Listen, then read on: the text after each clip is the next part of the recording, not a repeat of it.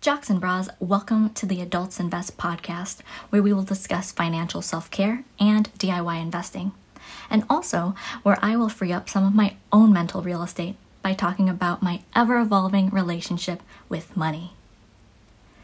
On Adults Invest, we will build up practical money moves to get fiscally thick. Let the record show that is thick with 2 C's. So, if you are looking to collect commas, you are in the right place, and you can go ahead and subscribe on your favorite podcast platform. Adults Invest is a middle ground between the struggle of manifesting your dreams and managing your expectations, and we are doing this through financial self-care. Oftentimes, self-care is put in this box of winding down and pampering yourself. I say, yes, being gentle with yourself is a form of self-care. However, adulting is also self-care.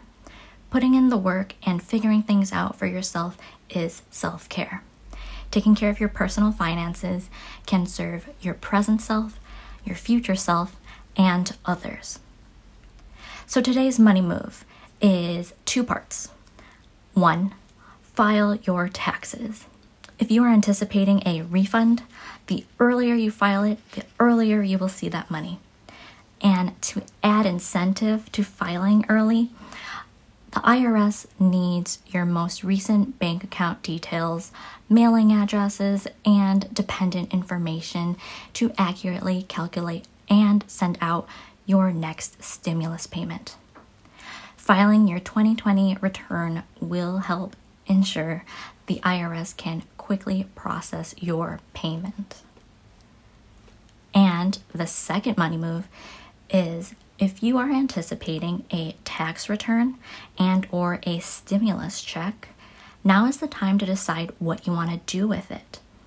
If you want to save it for something down the line, say an emergency fund or a vacation, you can set your tax refund to direct deposit straight into your savings account.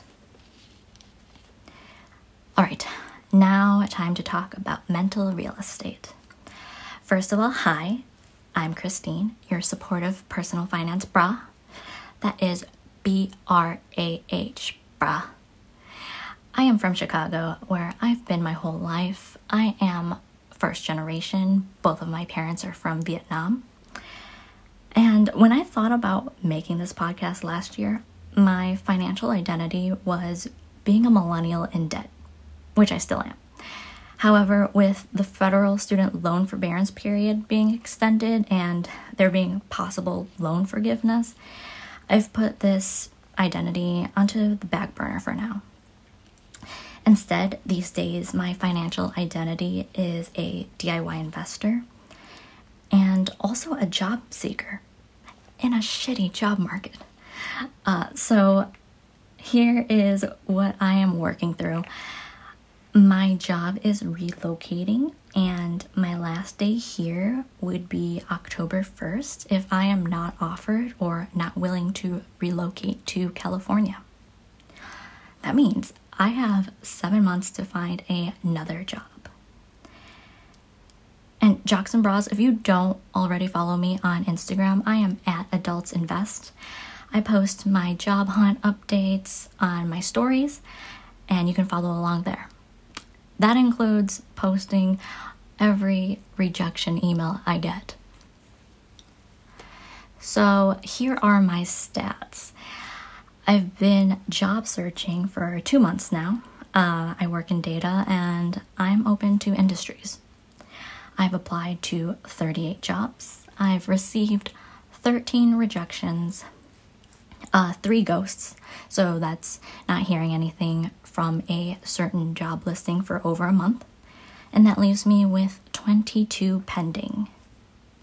The only bites I received were from one organization, which gave me questionnaires to 2 positions that I did not apply to and I was not interested in.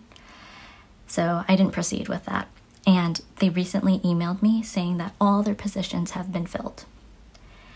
Tough market right now. If I am asked to relocate and everything on paper looks good, I'll test the waters for a bit. I've never wanted to live in California since the cost of living is so high. But if the price is right, why not?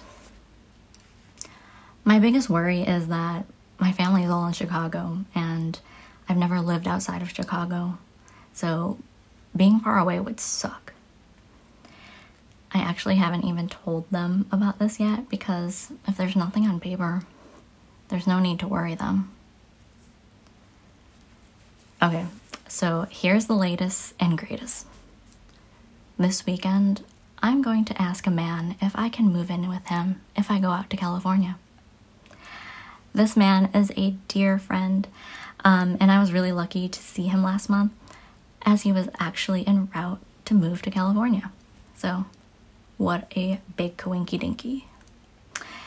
And that was the first time I actually saw him in 4 years. So he does know about my potential move. Okay, I can hear you. I hear you. The logical me hears you saying that this is a recipe for disaster. But right now, you are getting Christini Quarantini, and I want an adventure. I want to play house. I want to make my own mistakes. And we've been on lockdown for way too long. Also, I can save on rent by having a roommate.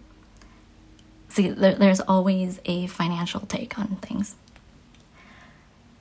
So this weekend is his 30th, and I'm going to butter him up with a happy birthday present before I make the ask. I will let you know what happens. Till next time, stay collecting commas.